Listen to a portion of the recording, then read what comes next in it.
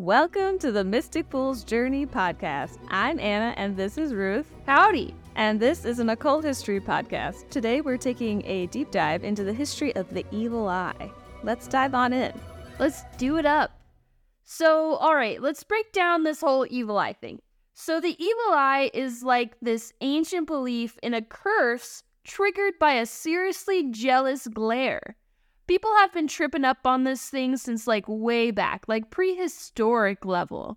They even dug up amulets dating back around 5,000 years, all geared up to shield against the evil eye. And get this, around 40% of the world's crew is on board with this whole evil eye deal. It's pretty much everywhere. I feel like, we can trace some of it kind of back to certain areas, but it's real. I guess it's just a pervasive thing. This is one of those almost universal truths about humans. I think it is. At this point, it's like the Ouija board in a sense, where it's you can find the evil eye on underwear, you can find the evil eye on slippers, you can find the evil eye, anything on Amazon. They'll make anything, they'll sell anything with the evil eye symbol on it. And I'm sure there's a lot of people that don't quite know what the symbol is and just think it's a pretty design or something like that. Yeah, they just think it's cool. Mm-hmm. But even celebrities and Gucci even had a line based off the evil eye. There's just so much about it. It's definitely, a thing that's prevalent in our society. It's a staple. It's a staple. So here's the deal. We should clear up a couple of things first. So the blue eye imagery that you see is often called the evil eye, but that's not actually the evil eye. The blue eye that you see on everything everywhere is the amulet, often called a nazar. That's pronounced right? Yeah, I believe you. That's how I would say it. Yeah. And the real evil eye isn't the amulet itself, so it's not the blue eye. It's this curse unleashed by a seriously jealous glare. The kind that comes from pure envy. And the amulet, the blue eye, is the superhero charm protecting you from that evil eye curse. Yep. Apparently throwing shade is just a historical thing humans do. It's oh, okay. So humans just throw nasty looks at each other. And at one point we kind of thought they were filled with evil magic if it was strong enough. Yeah, we really did. Now, this Nazar amulet has been kicking around in different forms for ages and ages. But tracing back the curse it's shielding you from, that's like trying to find a needle in a haystack. Ancient and a bit tricky. So when someone hits it big or gets major recognition or, whatever would cause envy and jealousy, they also kind of become envy magnets. Everyone around them starts shooting jealous vibes. And guess what? That envy turns it into a curse. And this bad mojo set to undo all the good stuff they've got going on. Now check this out. Okay, here we go with some fancy $10 words that I'm going to get wrong. So here we go. The Heliodorus of Emesa, a dude from ancient Greece, nailed the concept. In his epic Greek romance, Aethiopica, he dropped this wisdom. When someone eyeballs excellence with envy, they basically fill the air with bad vibes and send out their toxic energy to whatever's close by. That's a summation. It's like envy on steroids. It's spreading bad vibes like it's contagious. Every culture's got its own spin on the evil eye too. And the eye symbol is so deep-rooted in our cultures that it's even sneaking into religious texts like the Bible and the Quran. It's no matter the vibes, pagan or not, the evil eye's got a spot in the cultural mix. It's basically the OG legend that refuses to be left out of the story. I'm learning that we all have a lot more power in our looks, just in our glances at one another than I think anyone wants us to really know. But yeah, I do remember a friend telling me about the evil eye, but from a Mexican culture perspective, because she was oh, sometimes people I think the full phrase is el mal de ojo. So ojo means eye, but sometimes they'll just shorten it to ojos, oh, I don't want to give you ojos. And they'll if someone thinks that they have accidentally glared at someone and they didn't mean to, or they're like envious of someone, they'll like come up and like, I need to touch you to make sure I don't give you ojos. Like they'll be like, no, like they will come up and like touch you to just like make sure that they dispel anything they might have accidentally sent your way. Fun. But also, yeah, I was like, but also there's this custom that I learned about where in some parts of Mexico is that they'll tie a bracelet usually made of red string around a baby's wrist, because it's thought that like children aren't, they're very vulnerable and they aren't like strong enough to know to like dispel the magic, or like they have like their defenses are down. They're babies, right? Yeah, right. So a lot of babies will have this red bracelet, and in some areas they even tie this. They'll weave a local seed. I don't know where the seed is from. I'm not sure like what plant or tree. And, it just kind of depends on the area. But sometimes it's like they can stop wearing the bracelet once they can start speaking. Or if they have that seed, it's when the seed turns from its dark brown color to a light brown color, they can take the bracelet off, because that means it's like, cool, they're old enough that they won't be as vulnerable to the evil eye. So it's just super cool to hear about all these different. Yeah, I was like, I want to know more. I want to know all the other. Write in. Does your culture? Yeah, tell us everything. I want to know what your amulets are. I think it's a good idea to be protecting these babies, because I know that I am obscenely jealous of babies and glare at a baby every chance I get. Like, I see a baby and I'm like, that fucking baby's got no taxes to pay. No taxes, He's just no chilling, bills. Drinking milk, eating Cheerios. Like, that's a good baby life. Good baby life. Just shit your pants and walk around and no one cares. Exactly. So anyways, I'm glad there's protection against all the bad vibes I'm throwing to babies. Yeah, clearly Ruth is the one that you have to worry about ojos from. So right. So big thinkers have even thrown in their 2 cents, and one cool cat was a Greek philosopher, Plutarch, which, I mean, best name in all of history. That's a great name. So he went deep in his symposiacs, suggesting that the human eye is like a superhero shooting out invisible energy rays. And get this, these rays could be so hardcore that they might even knock out kids or little animals. So basically like the ultimate staring contest. Talking about like windows to the soul. Like, I'm imagining lasers shooting out of people's eyes coming from their deep jealousy. Like, who needs a mood ring to let people know how you feel when you can just zap people with your NB lasers? Yeah, I'm gonna be like constantly on top of my smizing when I'm out and about now after reading about this. Yeah, how many people have you cursed? How many people do you think you've accidentally cursed, Ruth? Well, as we'll hear in this next paragraph, I have brown eyes.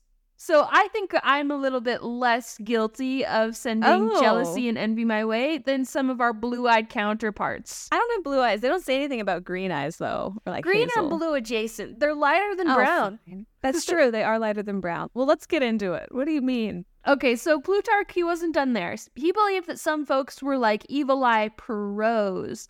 And he was especially fixated on this group of people down south of the Black Sea. According to him, they were like the MVPs of cursing in a way. And here's a wild twist. Those with blue eyes were often the culprits. Why? Well, it turns out blue eyes are like a rare gem in the Mediterranean genetic pool. So if you've got those baby blues, watch out. You might accidentally be casting some evil vibes without even knowing it. Oh, we should watch out for our partners. They've both got blue eyes. They both have blue eyes. How did we manage that? How did we manage to curse ourselves? We set ourselves up for failure in life.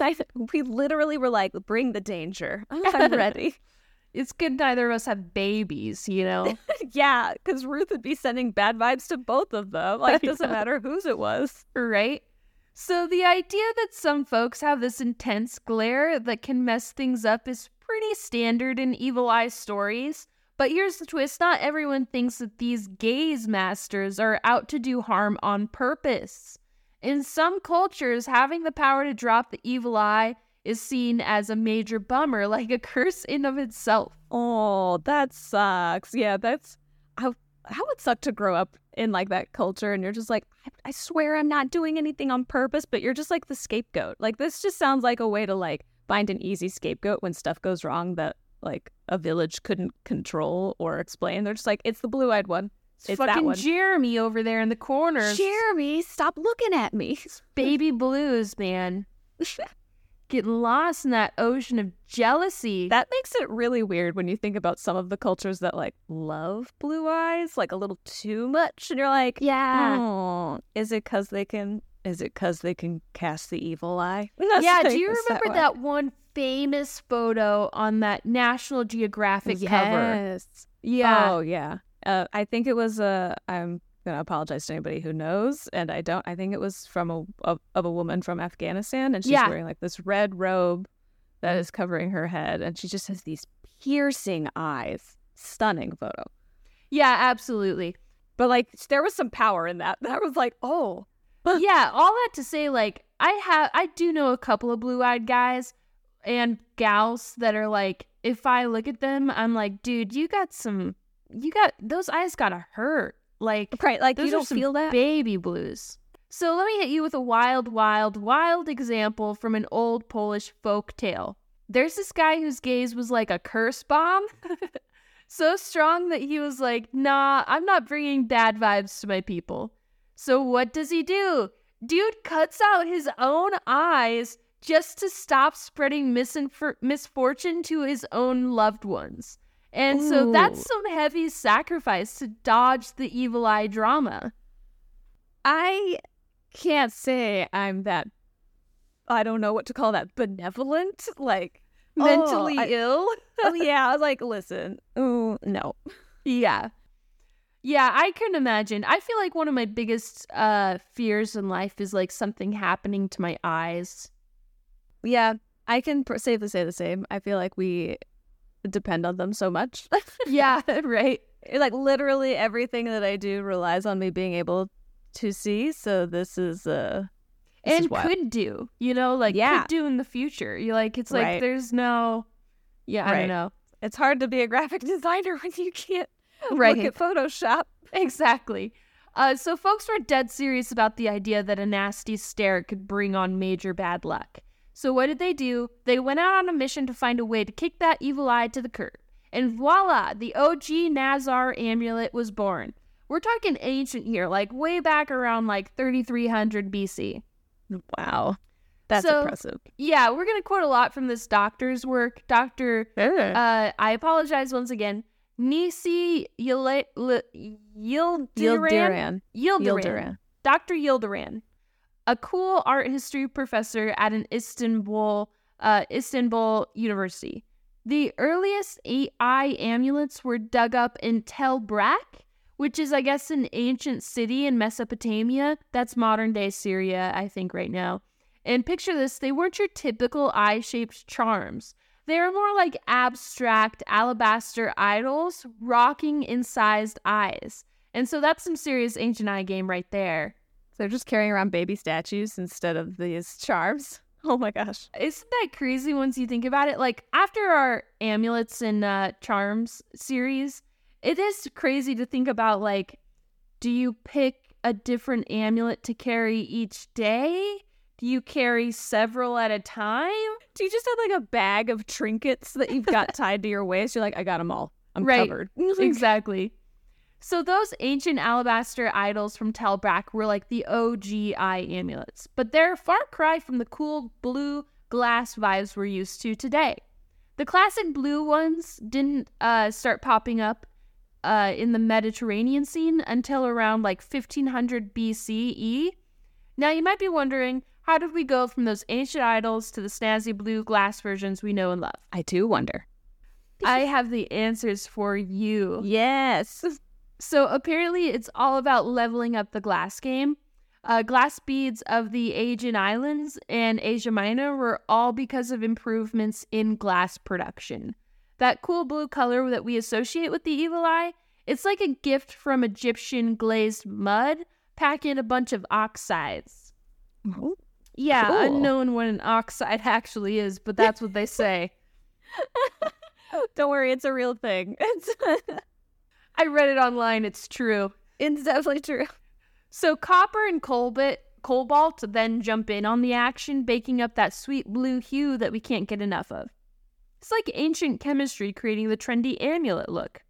It is always impressive to me that cultures just figured this shit out. Like, we know now a lot about chemistry and how, like, copper reacts with certain things, or cobalt and oxides. Like, we understand that now. Maybe not me personally, but, you know.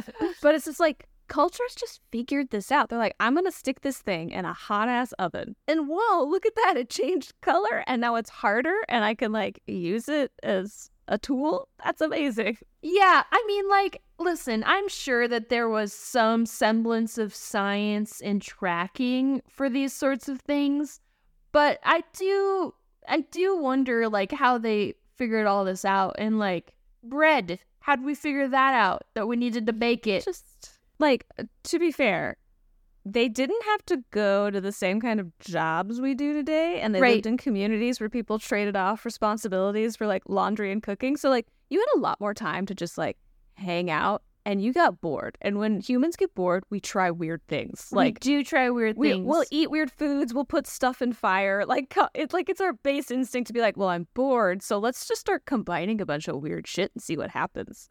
And now we have this. Yeah, it just makes me think back to, like, all the funny people with crazy jobs we always talk about. Like, I loved, like, the magicians in the Amulet series, where it's like, or no, it was the Plato and all his buddies, like, figuring out what has vibes with each other. So then the magicians have to, like, make the amulets based off the vibes of everything. Mm-hmm. It's like, dude, we truly had so much time. So much more time on our hands. And so back in ancient Egypt, they were rocking these blue eye of Horus pendants, basically kind of like the OG modern Nazar. And early Turkic tribes were all about this specific shade of blue, thanks to their sky deity, Tengri. Ooh, cool. Yeah, and now these blue evil eye beads started making the rounds big time. Phoenicians, Assyrians, Greeks, Romans, everyone was vibing with them. The Ottomans in particular took the trend to a whole new level. Even though the action was mostly in the Mediterranean and the Levant, these blue-eyed beads were like globetrotters, making their way to all corners of the globe thanks to trade and empires doing their thing. Gotta love that imperialism. There it is. So the evil eye's been on the scene for ages, and not much has changed in how we use it. We're still slapping evil eyes on the side of planes, just like the Egyptians and the Etruscans painted eyes on their ships for safe travels. And get this, because I personally am so jealous when I see another country's warships going out. I'm like, dude, that ship makes me envious. It really gets my eye lasers going. Definitely. And so get this, in Turkey, it's a tradition to bring an evil eye token to the newborns, like you were saying. Babies!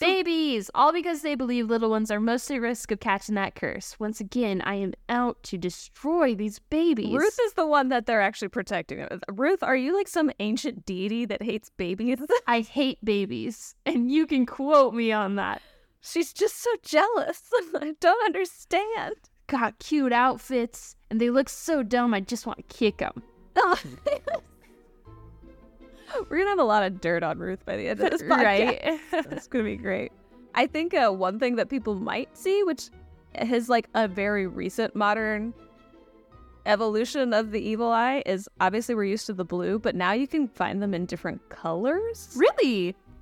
Yeah, and like I started to see some where like, so we're used to the blue on blue, but then there's red evil eyes, which supposedly signify like courage and protection. It's interesting. Yeah, and then there's white evil eyes and black and pink, and I think this is a very modern thing now that we have like color magic and we've blended these cultures so much. I think that this is just a natural evolution of like, well, if the evil eye protects from jealousy, we need other colors to protect from other things. Right. So sometimes you can find different colored evil eyes.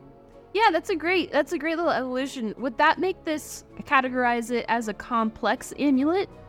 Ooh, I think so. Because we have glass. It's color. It's color, it's glass, and is it inscribed? I mean, what's the one that was stepped down from a complex amulet? compound. Yeah, I think compound amulet was just when you combine two things, where it's I like wrapped this amethyst in copper wire to make it a necklace. Is like a compound amulet. Yeah, so it'd have to be a compound amulet. I think it's compound because you're just combining color with the eye, which is considered to be the important thing, the symbol. It's not even like the glass is what's causing the protection, it's the eye symbol itself. So like you can draw it, you can paint it, you can make it out of clay. Man, it's so cool that we know all this knowledge now about these sorts of things. Super fun. That's why we're here making this podcast. Yay, we're doing it. We're doing it. No babies allowed, though. No babies allowed, apparently. Noted. I'll tell all our baby subscribers to leave. Right. So anyways, this ancient vibe is still going strong to this day, and that's kind of cool. Hell yeah. So don't forget to subscribe and leave a review. If you're a fan of the podcast, we need you to do this to find new fans. Or else, hey, our eye lasers, they're coming for you. They're coming for you. So tell your friends, follow us on all socials. Our handles are Sweet Death Inc. and Mystic Fool Tarot on all platforms. See you later. Bye.